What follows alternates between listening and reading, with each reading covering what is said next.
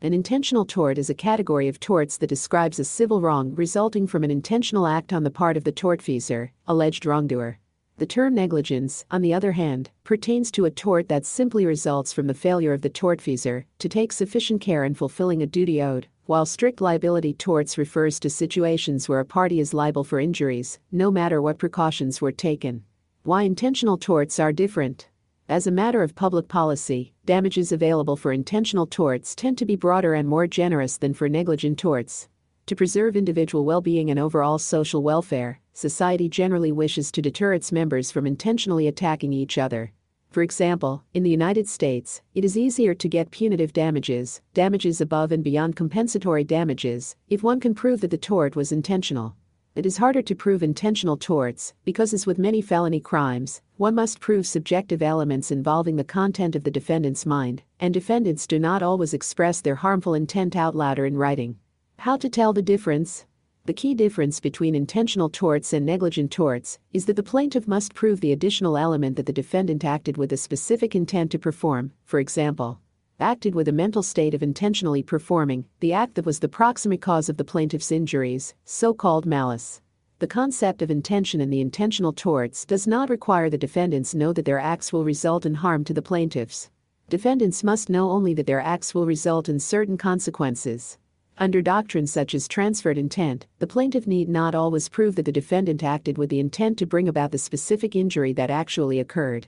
Not every intentional action qualifies as an intentional tort. Suppose an investor holding more than half of a corporation's stock votes on changes the other stockholders find detrimental. If the other stockholders suffer damages as a result, this is not a tort in the majority of jurisdictions, as the powerful investor had a right to vote whichever way he liked. Thus, the other stockholders cannot sue the aforementioned investor for damages. California is the notable exception to this rule, at least as to closely held corporations. If, however, John Doe physically attacks a passerby in the street, John is liable for these costs, as he is guilty of the tort of battery. Actual damages are not required for a prima facie case of battery. To successfully sue a defendant liable for an intentional tort, the plaintiff must prove that the defendant performed the action leading to the damages the plaintiff alleges, and that the defendant acted with purpose, or that he had knowledge with substantial certainty that an act would result in a tortious result. A famous case in the 1800s involved a hemophiliac child, Vosburg, who was kicked by another child, Putney, at school, resulting in severe disability of the leg. Although the kicker could not have reasonably foreseen that the kick would cause severe disability, he certainly could have foreseen that it would cause discomfort, and was found liable. For example, a plaintiff attempting to prove that a defendant committed the intentional tort of battery must fulfill several elements: intent, an act, cause, and harmful or offensive contact. Here, intent means either purpose or knowledge with substantial certainty, as elucidated in Garrett v. Daly. Cause in an intentional tort need only be actual cause, that is, but for the defendant's action, the tortious result would not have occurred. The plaintiff need not allege or prove proximate cause, which would indicate that the result of the defendant's actions was reasonably foreseeable. Common law intentional torts include the following: assault, battery, conversion, false imprisonment, trespass to land, trespass to chattels, personal property, and intentional infliction of emotional distress. An assault is the immediate intentional creation of apprehension of another without consent or privilege. A battery is the intentional harmful or offensive touching of another without consent or privilege. A conversion is the intentional exercise of dominion and control of another's property without their consent or privilege. False imprisonment is the intent to confine or bound someone without a means of egress. Trespass to land is the intentional interference with the land of another without consent or privilege. Trespass to chattel is the intentional interference with the personal property of another without consent or privilege. Property torts. Property torts are a specific class of intentional torts that arise when the right invaded is a property right, rather than a personal right. Land is taken from someone, and they didn't know it was theirs because it was passed down. These include trespass to land, entering someone's land without permission, trespass to chattels, handling items owned by another without permission, and conversion, taking possession of someone else's property with the intent not to return it.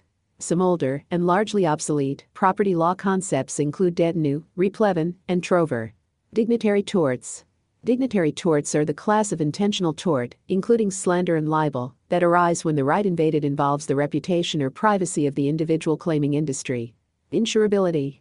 Generally, intentional torts are uninsurable as a matter of public policy, meaning that tortfeasors guilty of such torts must pay damages out of their own pocket if they have any money worth going after. Otherwise, professional criminals could obtain liability insurance to insure against the risk of being caught and prosecuted by the state or sued in civil actions by their victims. Of course, this rule has not stopped criminals from attempting to litigate whether particular intentional torts are not really intentional, meaning that their liability insurers would have a duty to defend and indemnify them. The Supreme Court of California forcefully shot down one such attempt. California Insurance Code Section 533 precludes coverage in this case because child molestation is always intentional, it is always wrongful, and it is always harmful. The content used in the podcast is licensed by the Wikimedia Foundation Incorporated under a Creative Commons Attribution, Share Alike license. The text has been modified for audio. The content of these podcasts is for informational purposes only and do not constitute professional advice. These podcasts are not associated with the Wikimedia Foundation in any context. The content of this podcast was last edited on March 29, 2020. Hi, this is Annie from Au revoir Simone. You're listening to a Creative Commons licensed podcast.